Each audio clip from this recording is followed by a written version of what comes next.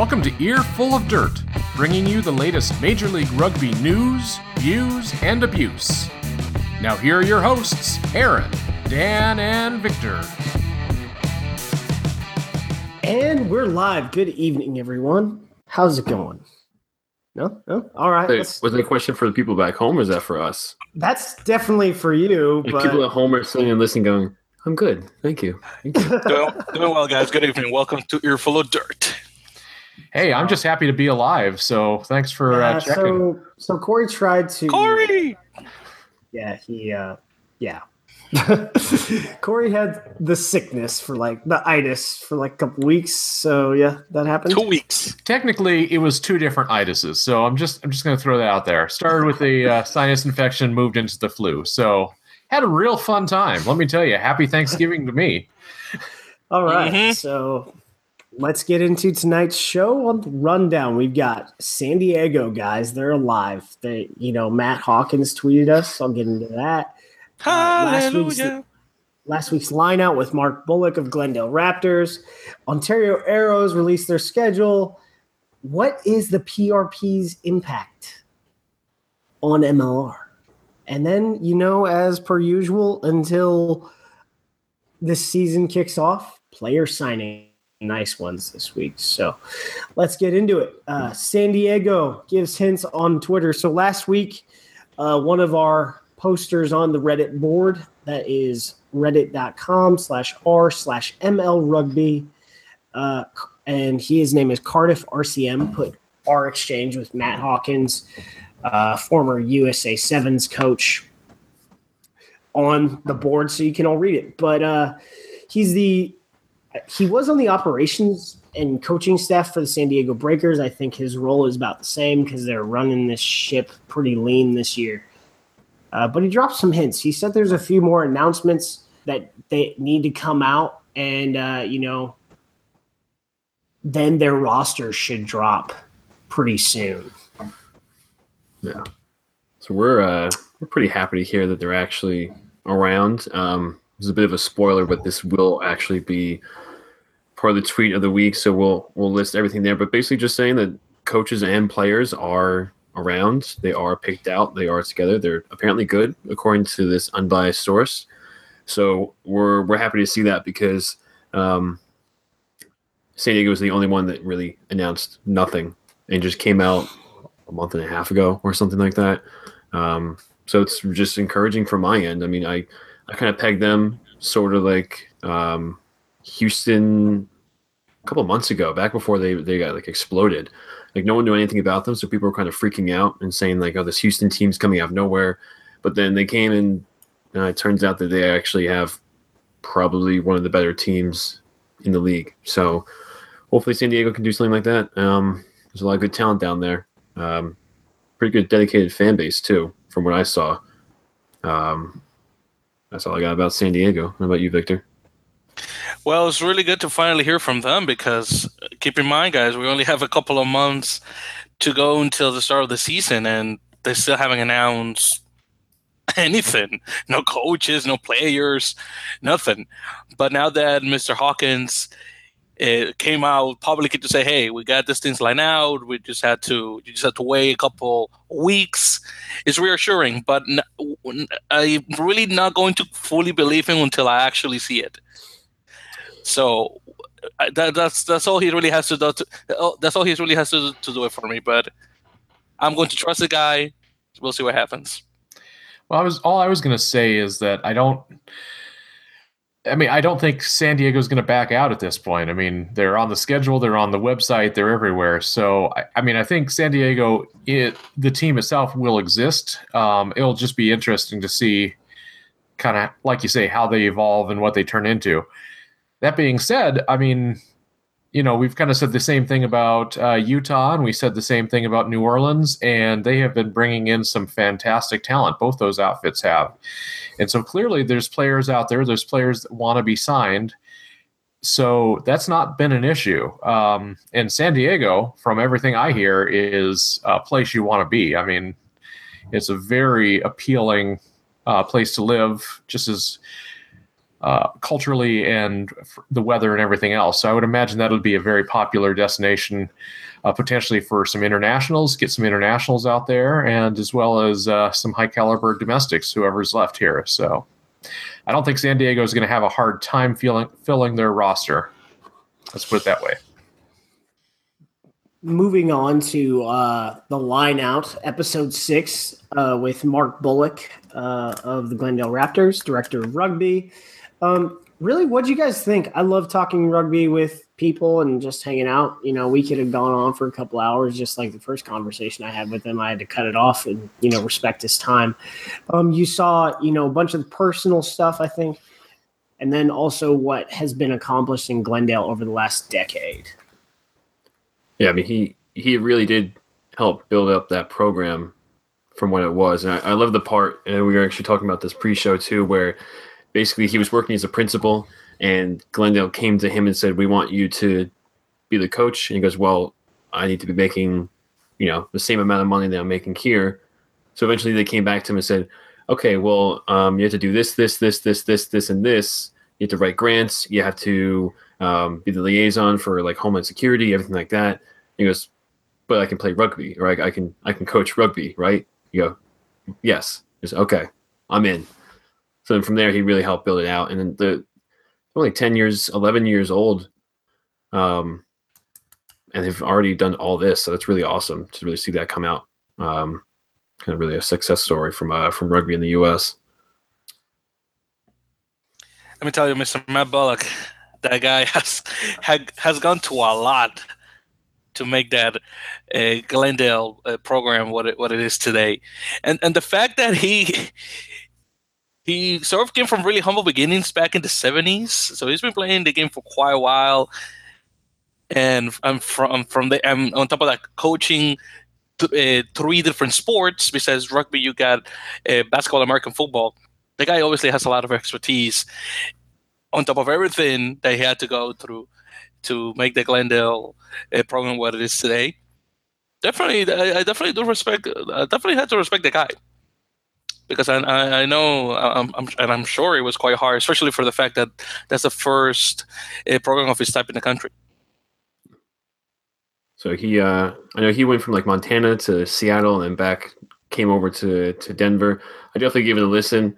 I think it's really interesting to see the whole backstory of how everything is, because we're on these message boards, we talk about these teams, we forget that there's really people involved with them. So it's just seeing the whole background. It just kind of amazed me too, just to know exactly what he did and what he built, and really how it happened too. There's a really kind of lengthy backstory about how he got familiar with the people in Glendale, and it just worked out really well. So yes, give it a listen. Give us listens, and we'll watch it too. Mm-hmm. Moving on, so the Arrows 2018 schedule, their spring fixtures were announced. So the thing that interests me is these 2 matches, home and away, against what is said to be a Mystic alum backside, according to Brian Ray. Shout out there, man. We have differing opinions on how this goes down, but so I did query Mystic River about this and didn't get anything back. So, if it is Mystic, guys, I think it probably also involves this Boston RFC guy who is behind the Union Point development, funding a significant portion of the athletic, complex that's being built. And then that guy is a soup magnet. So the soup king of Boston. There's also the logo for Rugby Club New York. Really haven't heard anything out of them. So let's talk New York and Boston. Okay, real quick before we get too far into the New York-Boston thing. Is clam chowder a soup or a chowder? Right? Isn't it? I mean, I'm in on the assumption that it is, right? I guess it's more like if we're talking like, I'm not really a chowder guy. I mean, chowder head. We've got like stews and soups, Yeah. It's more like a stew. So I would say it's more like a stew. To chowder. Okay. Then there's chili. Isn't chili like its own category, though? Yeah, chili is definitely its own category. We should probably Philly's not Yeah, that's true. we should probably move just to the soup cast later this week.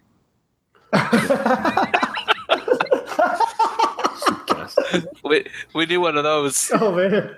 I've been talking about soup on every Wednesday night for years. Just never recorded it, but just talking to my wall about it. Just, There we go. Dan just opens Soupcast. it. Oh, Dan just opens his window and shouts down the street. Someone's got to do it. It's New York. Someone's going to be yelling out their window at midnight. Of course. French onion. So yeah. So Oh, we got, dude. you know. Broccoli cheddar. So we've got that That's Rugby my Club favorite New broccoli York logo that is on their website. And then we've got, supposedly this Mystic River logo is a placeholder, but I'm calling it the Mystic River Hybrid. So, yeah. Yeah, some sort of Boston affiliated team. They're from Boston. That's all that really matters. Whether or not they're related to this whole the Soup King of Boston or not, I'm not really sure. It could make sense. I don't know. I mean, I don't want to dive too deep into it because I'm basing this entirely off of one tweet by Arrows. I'm sorry, whoever this was that actually posted that, and then also Boston RFC's own Facebook post. It's all just really speculation at this point. I don't know anything. I never really know anything, but I'm really, really excited that there actually is a confirmed game in New York in the spring that I can go to and I can watch in person. I think that, I don't know if this is true or not, but I think it's going to be a mix of Old Blue and Nyack, or at least exclusively Old Blue and Nyack players. And then after that, they'll go back and kind of do their own thing with Old Blue and Nyack. But it will be a good way for the teams to come together, since this is probably where a good chunk of roster will come from. There's a lot of Eagles on these teams. I think it was actually Cardiff who somehow knows all these players, despite the fact that he is actually from the UK.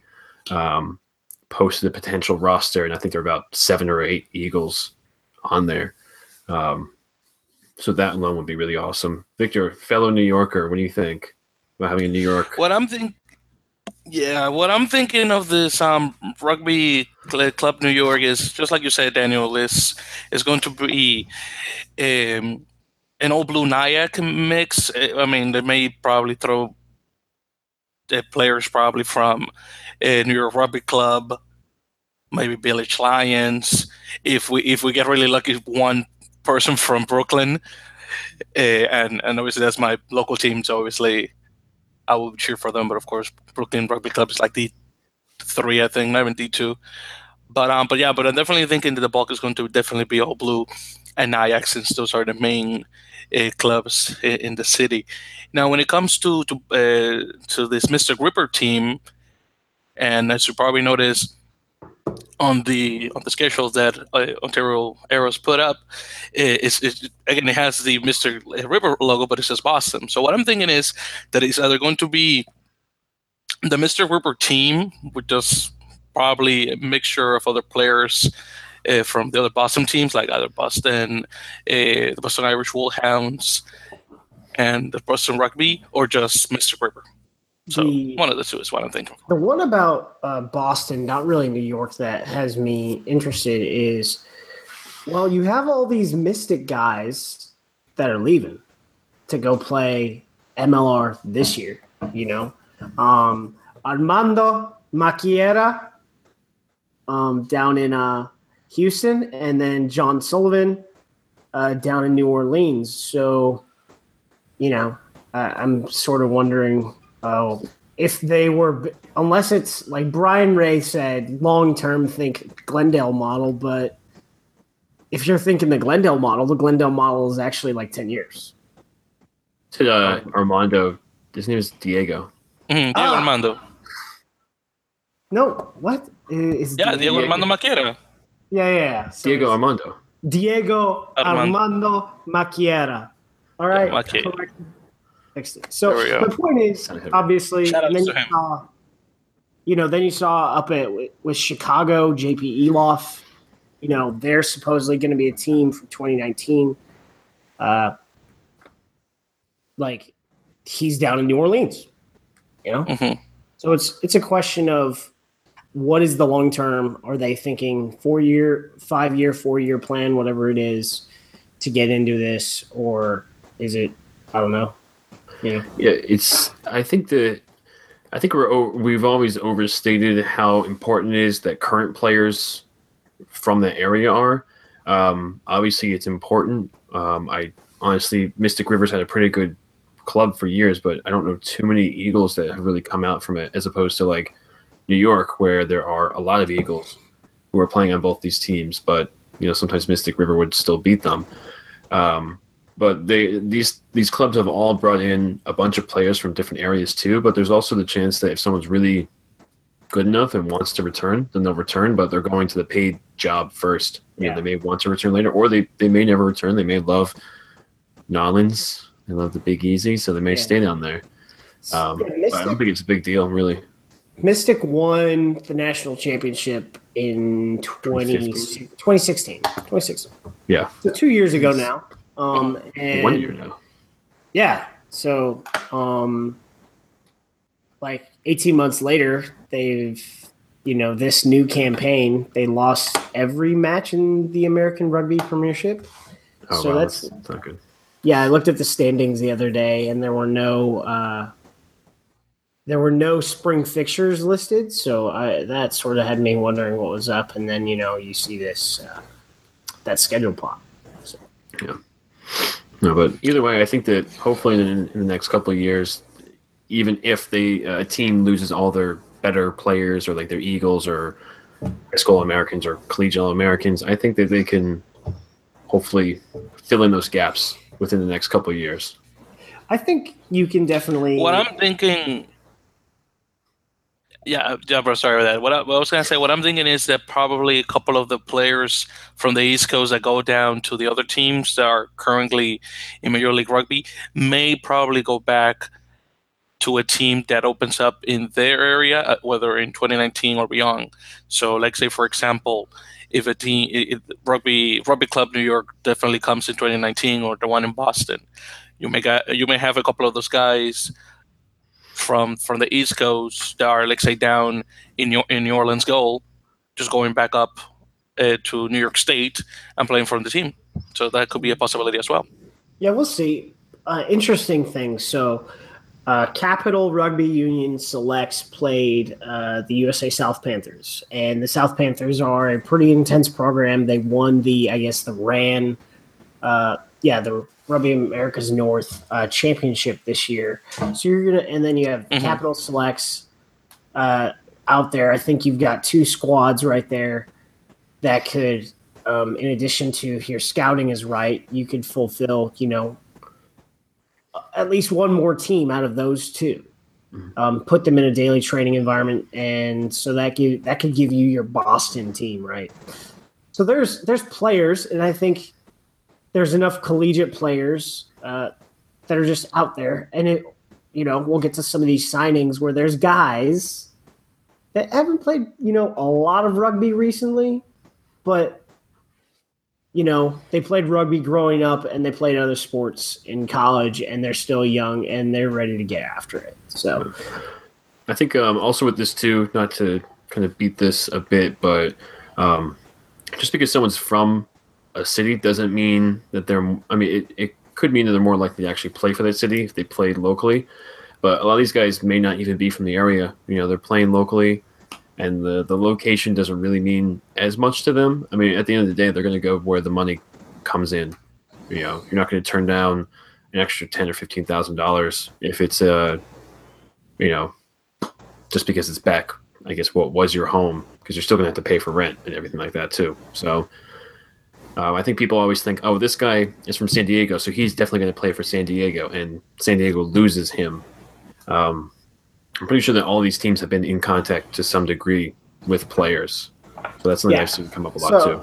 That's the interesting thing about San Diego. So it's like, and what Mark talked about in the podcast is like, well, players weren't under contract at a certain juncture, so everyone could have, like he mentioned, Sean Davies. Anyone could have talked to Sean Davies, and I guess a few people did, and Sean Davies was like, "No, I'm going to stay in Glendale." So, you know, there it is. On to the next big subject that hit the board this week.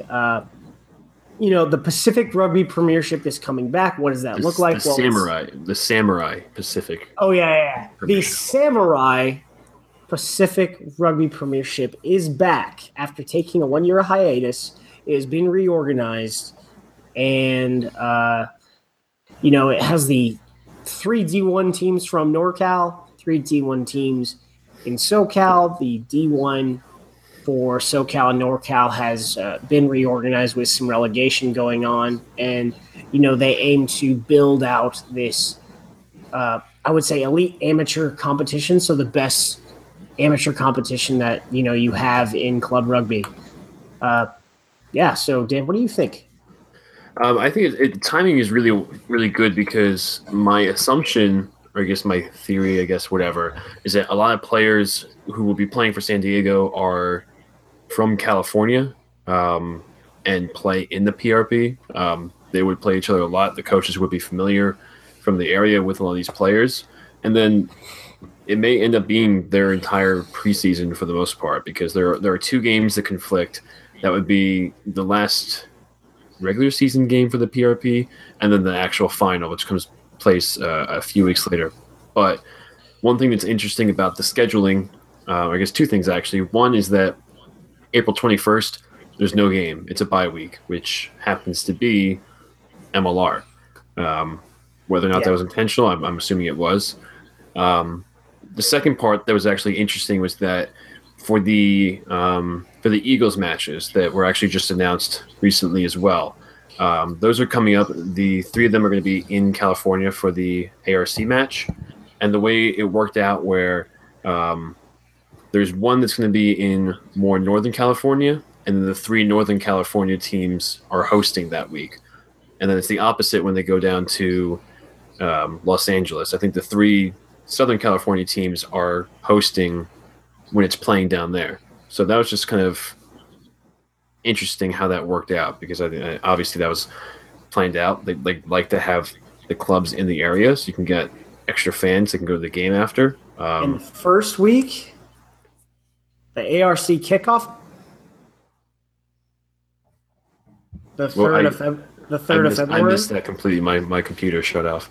Yeah, so not only is that a bye, and this really matters for the union more so than anybody else. So there's a match which kicks off the ARC. It's a doubleheader at StubHub, and all of SoCal Rugby Football Union is on a bye, and I don't know, my club is on a bye that weekend, and I think that was intentional across the board. Yeah, and that's good too because in Philly, as Victor and I don't know how many people you spoke to, Victor, but for me, my club is playing. So I just didn't show up, basically. And there were other clubs who went, but, you'd occasionally get 1 or 2 people who'd be like, yeah, I came here, but my club is playing. So, that's missing out on maybe 10 more people who could have been there from each club within, an hour and a half radius. So that kind of sucks that happened for that. But for this one, it looks like it's going to be a lot better opportunity for people to be able to actually show up to the game. It's good to reach out to new people, but right now, a lot of our fans are current players. So if the current players can't even make it, then you're going to miss out on a lot of fans. Looking at, so how does this affect MLR? Some people think because we haven't heard anything about San Diego, right? And Matt has come out and said, hey, we've got our players, we've got our staff, we need things to drop, and then we're going to announce everything. So there is an assumption. I'm not saying it's wrong. It might be correct. It has me wondering, is the core of the San Diego team basically the core of the OMBAC team? And I don't think so, personally, because, I've linked on the Reddit site a few times the interview that the OMBAC head coach had with the Rugby Republic, and he clearly stated that they had previously explored the MLR model and it did not fit with what they wanted to do and are remaining an amateur club. So that's where I think, yes, I think there will be several OMBAC players on San Diego Legion, but I do not think there will be, that much of a, going back and forth, except for, as I've talked about with Austin, the guys that don't make the 23, they'll probably be released to play for a local club that week. What I'm thinking is that the Pacific Rugby Premiership is going to serve as a warm up to a couple of the players that may play for the Legion, and the schedule of the Premiership is actually quite good, because you start in February, and then the Major League Rugby starts on the 21st of April, and that's already I think semifinals, and then the week after that is finals, and that's it. So really overlaps the last 2 weeks, but before them everything's good. So what I'm thinking is that you may have a couple of the players from the Legion that may play for those 6 clubs that probably, like, say, if they don't make the match 23, they may play for their amateur clubs, and those obviously that do make it for the Legion will play, and everything will be hunky-dory. And once the season is over, that's it. Things go back to normal, I guess. The reason why I don't think that's going to be a thing, and here's why. So he's basically saying, Victor, this is why you're wrong. No, well, yeah, but so no, that's cool. No worries. I don't mind. Everything we've talked about and everything I've gathered is league contracts start on 3 January. The salary cap covers the season, so 21 April to 28 June, and then full assembly for the entirety of the league is on the first week of January, and so I think, what are they going to get paid? That's a stipend. That is not the wage that they're going to earn during the season, because we've had questions about salary cap and whatnot. So I think if the league is paying people, the league doesn't want, the majority of their team playing these pretty hard matches week in and week out as their training camp, unless it's for their, the Legion. That's my idea. I might be wrong. Might be completely wrong. And then, Ombak basically becomes San Diego Legion overnight. That could happen. That definitely will happen, but we'll see how things go as the Premiership starts, and obviously as the Legion finally pulls out the curtain completely and brings out the players and coaching staff. So, my only thought on the PRP thing is just the fact that as often as we can, as much as we can, high-level competitions of any sort, whether it's club level or professional like MLR, is good for the game in the country. So more power to them, and looking forward to seeing what comes next. So, but at any rate, guys, I think we've got some news out of signings. Back to the grind. Who we got this week? So Utah, in the last 8 days, or no, 7 days, has announced a bunch. One of them I pulled from Rugby Today, but let's just hit it. Utah Warriors signed USA Islanders center number 8, Saya Totahi Uhila. Saya is Tongan by birth. He's been playing rugby in the U.S. for quite a while. He's a powerful 8-man, but also an extremely stout inside center. Most recently, he was with Rugby Utah Rugby Brothers in the men's premier division back in 2016. In 2015, he was with the East Palo Alto Bulldogs, which is a former V1 team in NorCal. 2015, same year, he was also on the Life West Rugby Sevens team that competed in Club Sevens Nationals. He was previously an Oceanside Rugby Club U19 player. His brother, Loni Uhila, is the Tongan Bear, who currently plays for ASM Clermont. He previously played for the Hurricanes in Super Rugby and Waikato Rugby in down in the Mitre 10. He's 31 years old, 6'4", 260 pounds. Big dude. The one I pulled out of Rugby Today, yet to be announced, but he's in Utah. He was on the Utah Selects. He was also on the West Valley Lions in the men's premier division. He's an open side flanker, is Lance Williams. He is also a Utah Selects Sevens national champion. So they won the Club Sevens national championship this year. He was a linebacker at the University of Hawaii, played 48 games, started 21. He had 124 total tackles, 9 tackles for loss. He's been living in Utah for a little while. Just an all-around athlete. As a letter winner in high school, he played football, ran track, lettered in volleyball and basketball.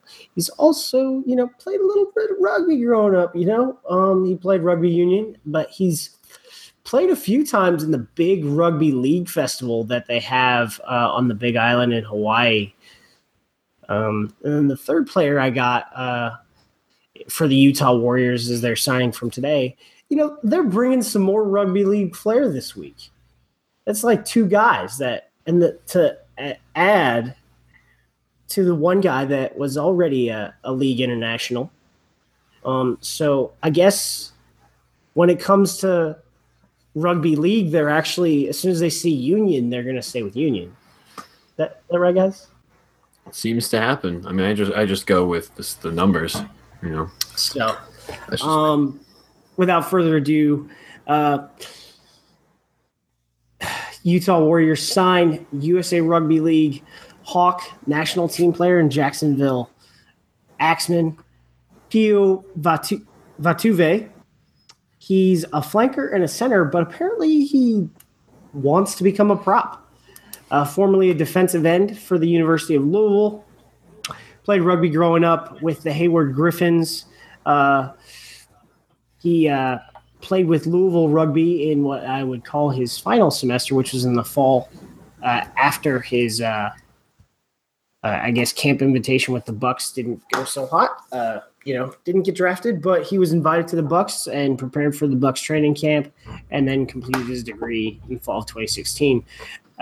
He played 22 games at Louisville, recording 44 tackles, 8.5 tackles for loss, 1 interception, 1 forced fumble. He also played 9 games as a true freshman for the University of Washington, and I think he was in the same recruiting class as Saul Wuching. He's 23 years old, 6'2", 250 pounds right now, but I'm guessing if he's converting to prop, he's going to put on about 20 or 30 and just be a monster.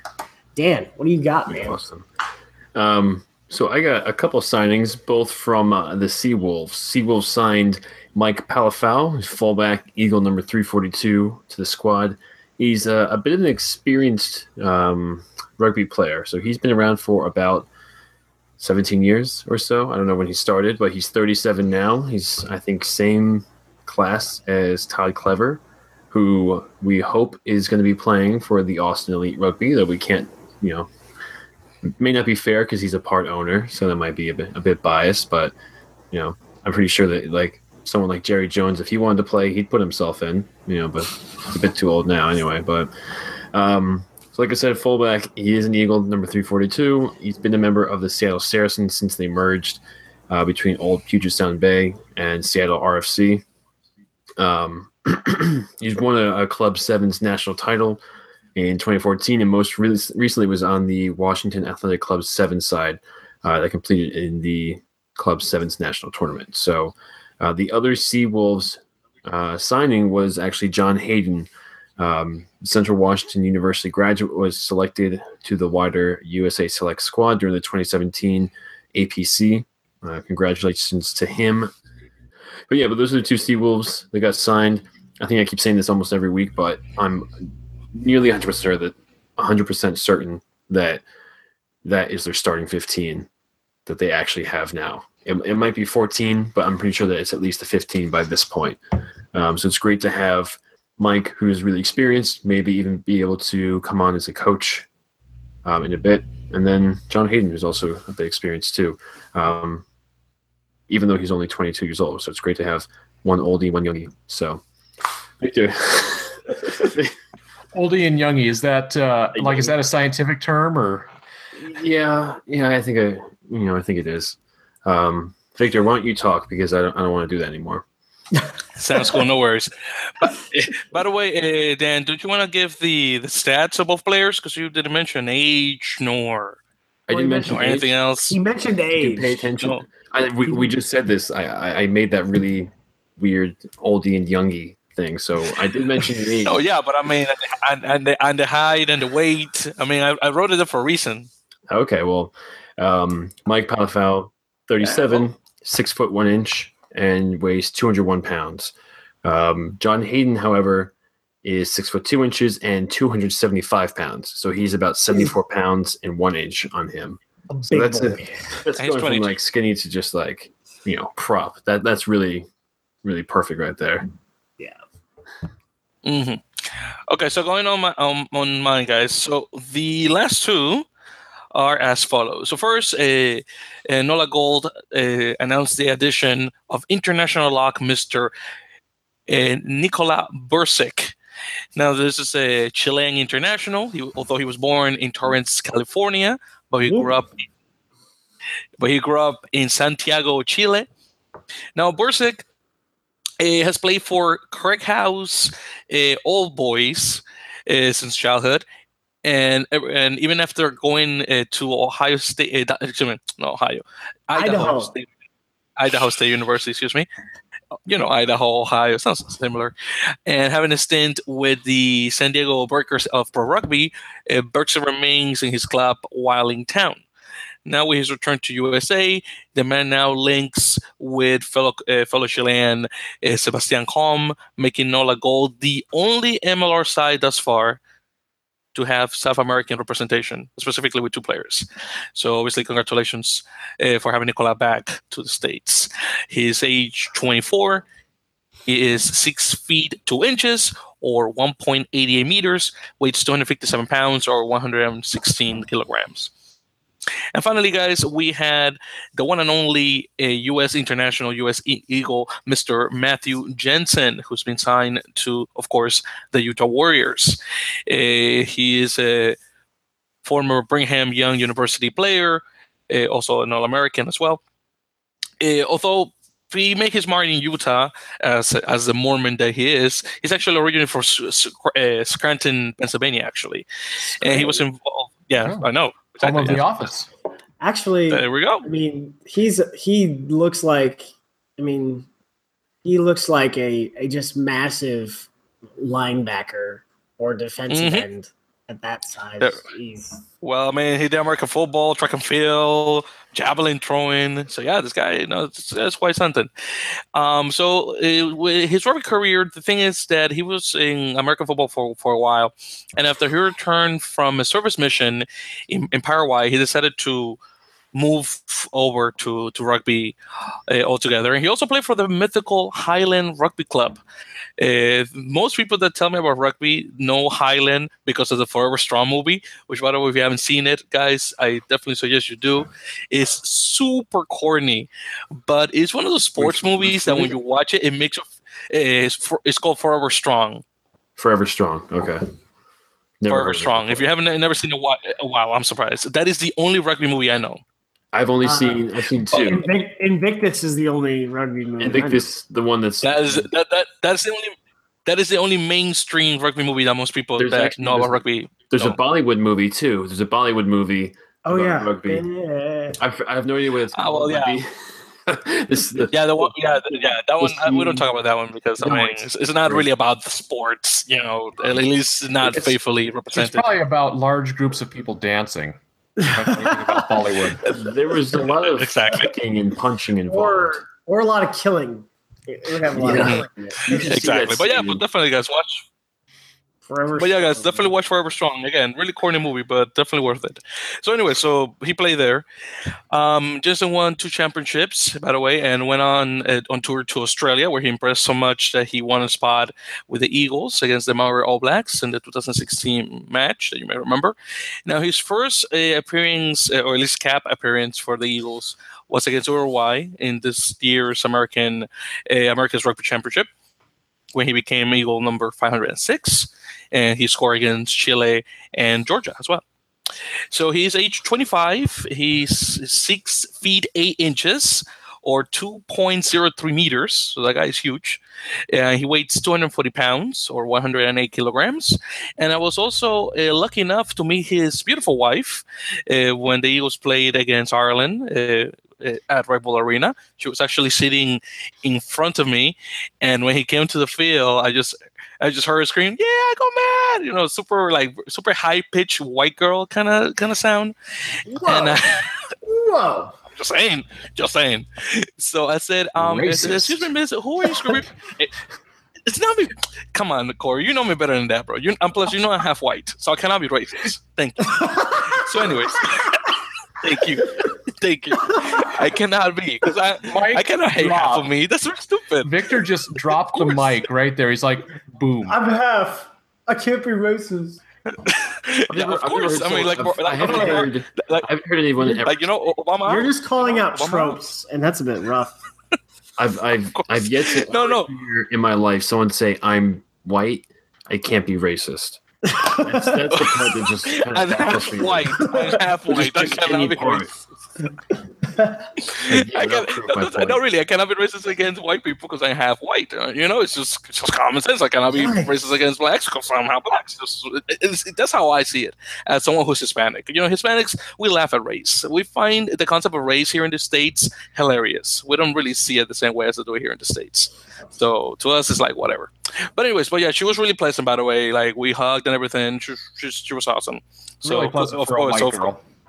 So shout outs to Mrs. Jensen. Hey, he was like, I just hugged an Eagles spouse. Yes. Yeah. She was really cool. We shook hands and hugged. It's like I hugged an Eagle. She's a really sweet woman. It's like she was really she was a really sweet woman. Because the thing is, she and I had a conversation alongside Adrian McGinty's girlfriend Samantha. So it was like the three of us talking, and cool. Sam also is really cool. So let me tell you, the girlfriends and wives of the Eagles are really nice ladies. I have to say, the ones I met so far. That's awesome. Awesome. So yeah, I got so signings. All right. Well, another big week for signings.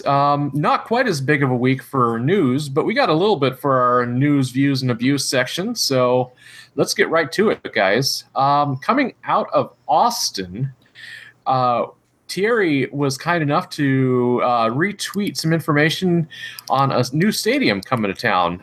If you guys had an opportunity to look at the pictures of this thing, it looks freaking just amazing. It's just mind-blowingly. It looks very American too. If that's what you're trying to say. It's very American. Yeah. It's very American. Yeah. It's the Bjork Ingles Group Stadium, or Big Stadium. It's solar powered. And it is appears to be like a concert venue / sporting facility / community center / just all around freaking crazy cool looking place that they're proposing to build in Austin.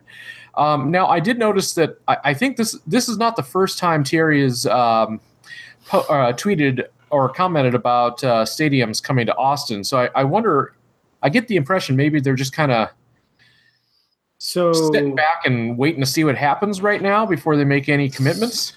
So I got something on that. So I sort of sent a text and I was like, hey, so that looks cool. And then he like called me like right away and I was like, whoa. So I took the call and he's saying, so right now, to include this one, there are like 5 stadium projects under consideration in Austin. And whichever one it is, and this is like thinking long term, like year 4 or 5, maybe even 6, that whichever stadium it is, Austin Elite Rugby is going to be a tenant. Like it's like that's gonna happen. So that's gonna, and that wasn't the first time I'd been told that by them. That was like probably the 3rd or 4th time. So by the time whatever stadium gets built, we're probably going to see, Austin Elite Rugby playing, in a brand new stadium. And 40,000 seats. And I think Dan's going to talk to us a little about the arms race that is about to start. Arms race? A facilities arms race. Oh, facilities arms race. I was like, I don't know anything about that. Speaking of facilities, Utah didn't announce their facility, but America's Rugby News did post a little article saying that Utah Stadium will be, I don't know what the name of it is. Zion Bank. Zion Bank. Yeah. It is the Academy, I guess, field stadium / practice field for the Real Salt Lake. So the Academy team plays there, and I think it's around 5,000 or 6,000 they can fit. It's already built. It looks pretty nice, but it's basically being able to use their facilities because right next to the actual stadium, there's this really nice gym, fitness center, everything like that. So that's something that I'm hoping that Utah will actually be able to use and help them, get a bit more legit. We thought this would be the case months ago because I think someone posted a tweet and then everyone did their own personal digging and found out more information about it. And since I think the current owner of Real Salt Lake is really interested in investing in things like rugby and lacrosse, it just sort of made, perfect sense. Our friend Bob Iverson said he promised to take some nicer pictures than the one in the article. So we're looking forward to that. If we don't get them soon, we're gonna have to get rid of questions from Bob if we don't get what we want. So, but yeah, that's really awesome that Utah's got a nice stadium. Seems similar to the Starfire stadium that Seattle's playing at. Speaking of Seattle, Corey, I think you were going to mention something about that. Yeah, absolutely. Just a quick note out of Seattle that they have posted season tickets. They're now available for the 4 home games that are coming to Seattle this season. It's going to be $99. It starts at $99. The most expensive option is $129. So for four matches, that's a very reasonable price for a professional team. IMO. Their games are going to be held at Starfire Stadium, and I'm just taking a look. They don't have single match tickets on sale yet, but they do have the prices listed here. So, as I said, the season tickets are either $99 or $129, depending on how close to the field you want to be. And then the corresponding single match tickets are going to be $29 for the higher up section and $39 for the closer in section. That's on both that's on the north side of the stadium. They also have a family section over on the south side, which are $29 and $99 respectively. So it looks like they've got a pretty good setup there. Looks like they've once again just pushing this professionalism that we keep hearing out of the league. These are legit stadiums with legit ticket prices. So not joking around. It's good to see Seattle is offering that up, and especially once those single match tickets go on sale, I'm sure we're gonna see some movement on that. People going out to check out a match here and there. So, plus at this point, if you're a local rugby fan and you could pay $100 for 4 games for yourself, like that's a very reasonable season ticket package. Whereas if you are trying to get to an NFL game, season tickets will cost hundreds and hundreds of dollars. Plus, you'll spend a ton of money on parking and all the beverages and drinks and food and everything there. It's kind of a lot. And I mean, especially, I don't know if it's the same across the country, but in New York, it's $13 for a Bud Light at Citi Field. What? That's right. Sorry, no, I'm sorry. I think it's $11 for Bud Light, but for like Stella, it's $12 or $13. That's crazy. I think it was, I think it was like $9 last time I bought a beer at a stadium. And that was like, Bud Light and whatever else was like 11. Yeah. So I don't know what, I mean. Tell that to Yankee Stadium. Yeah, I don't really care about that. Yeah, we'll see. We'll see how the whole affordability is, because that's a huge draw. I mean, there are always people like NFL. There's so many people who are saying, I want to bring my kids to a football game. I love this sport. I want them to see it. But to get anything, even nosebleeds, will cost you $400 or $500, for parking, for tickets, for drinks, for everything for the kids. And it's just not affordable. This can cost you $150, and that can have a great time out there. I can't go down to an University of Iowa Hawkeyes football game for that price. So one game. So it's pretty awesome to see an entire season for that price. So yeah. Dan, Hey, Dan, Yeah. guess what time it is? 10:50. Well, yeah, on the East Coast. Yeah, for us. It's also time for Tweet of the Week. We have a tweet of the week. We broke some rules. One, because we have 2 tweets, and 2, because there are no emojis or hashtags or anything like that. However, we talked about this before. There was a spoiler for anyone who was actually paying attention. Basically, with San Diego Legion, we had Matt Hawkins. His Twitter account is at PolarBearKZN. So, between the whole conversation between Cardiff and Strubra over here. Me. That's you. Matt says, "Gents, you're on the right track. We've put together a great squad and are excited about what's ahead. Likewise, the coaching staff is exceptional and incredibly talented. I won't be head coach, unfortunately. We look forward to hosting you both at the game." And then more stuff was said. And then he goes, "Names will start being released in the next few weeks. A few other announcements before we start with those." So this is dated to December 8th. So it was about 3 days ago. So players will likely be announced around January. And then they'll have other announcements, which I'm assuming one will be a stadium, which seems to be the one that everyone really wants to know, though we assume it'll be Torero Stadium, because there's really not that many options out there. And then after that, I wonder what the other announcements may be, other than coaches and players. I guess, that streaming option for the league needs to drop. But getting into the background on this, I forget. I think I responded to Cardiff about something that he put on the board. And I was like, I asked him how he tracks all these people, because he lives in Hereford. And he goes, "Oh, speaking of, when do you think San Diego Legion's going to start announcing their squad?" And I was like, I don't know, but I have an earful of dirt. Obviously the pun. And I haven't heard much other than that they're chugging along, getting ready. I'd say the latest is, 3 January, which, I understand is USMLR report date. And then he goes, "What about coaching staff?" And I said, I'm pretty sure Polar Bear is the head coach, and Polar Bear is the nickname of Matt Hawkins. And then he goes, "Nope, not me, but I am there. I am coaching, but I'm not the head coach." And, It's confirmed too, because he has the logo of San Diego Legion in his Twitter account.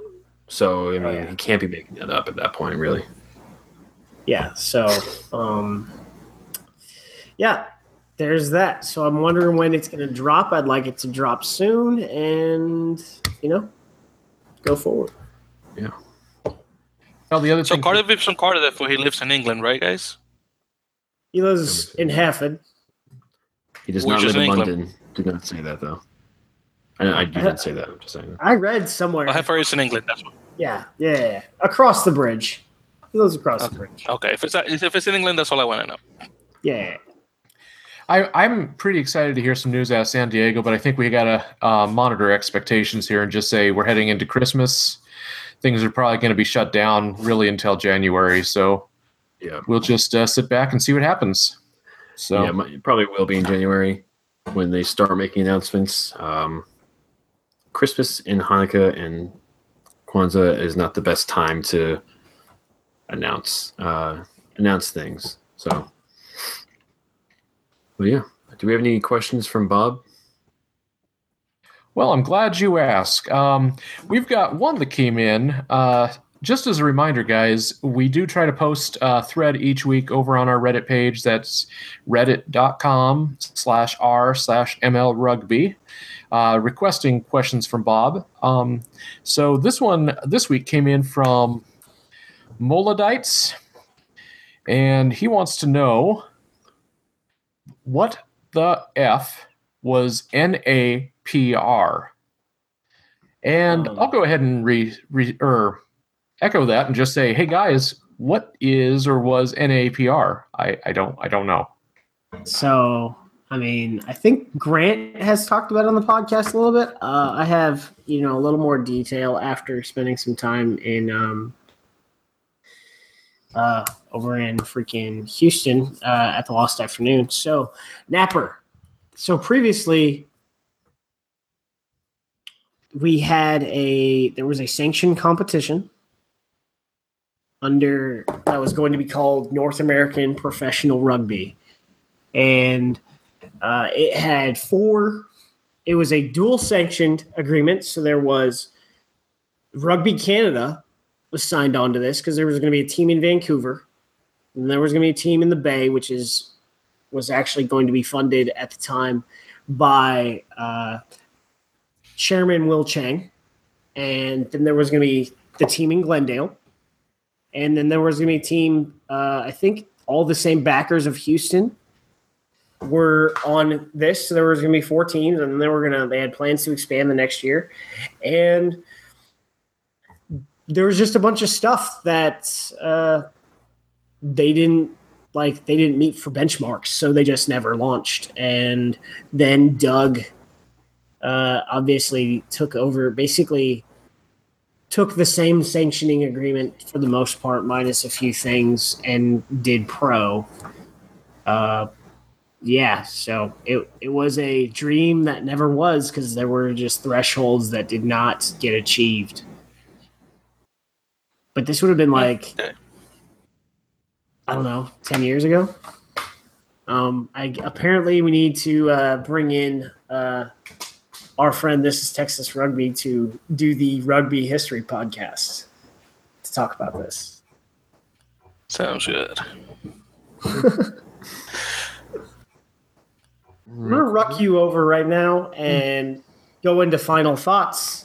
So last thing of housekeeping, if you guys paid attention, or not you guys, but our viewers at home, Glendale tweeted out their revamped portion of the website and their staff section. All those people are not new, but you see their full bios. So I'm pretty sure we're going to see their players get announced. Victor, offload to you, man, unless Dan has something to say. That's right. Or Corey. Well, all I've got to say is, once again, Grant's commenting back to us and just saying that match this Saturday is actually going to be a full match. It's not a scrimmage now. So that could be very interesting to see what comes out of that. So, be fun to watch. Yeah. Oh, we can't watch it. We're here.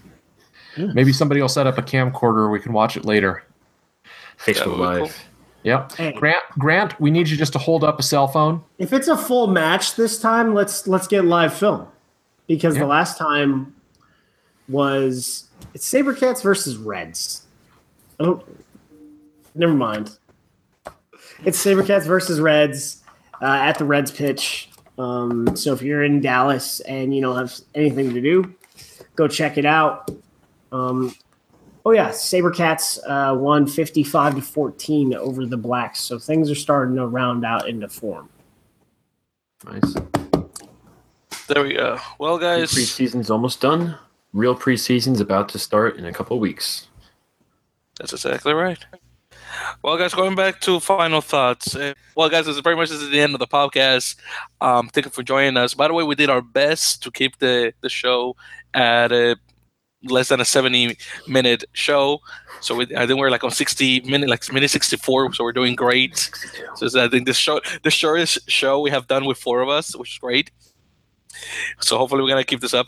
Oh, now we're minute 65. 66. Hurry up. 67. Nah. Moving on. So, in any case, guys, thank you for joining us at the Earful of Dirt podcast. As always, guys, subscribe to us at our YouTube channel, Earful of Dirt Fancast. Like us on YouTube. Subscribe to us on YouTube. Like us on Facebook, Twitter, and Instagram at Earful of Dirt on all those 3 social platforms. Of course, add us to your iTunes feed, as well as Google Play, Stitcher, and Player FM. Of course, leave us a review. We need to check, because I definitely didn't check this week, guys. So I don't know if we had anything. If you left something, we'll talk about it next week. Also, make sure to call us at our phone number, drop us a voicemail, and that will be at 1-720-600-2679. Again, that's 1-720-600-2679. As you know, we do this live streams at 10 p.m. Eastern, 7 p.m. Pacific time. With that, guys, my name is Victor. Again, that was Corey, that was Daniel, that's Aaron. We'll see you next week. Muy buenas noches. Connect with Earful of Dirt anytime. We're on Facebook and Twitter as Earful of Dirt. You can email us at earfulofdirt@gmail.com or call and leave us a voicemail at 720-600-2679. Until next time, for Aaron, Dan, and Victor, I'm Corey. Thanks for joining us.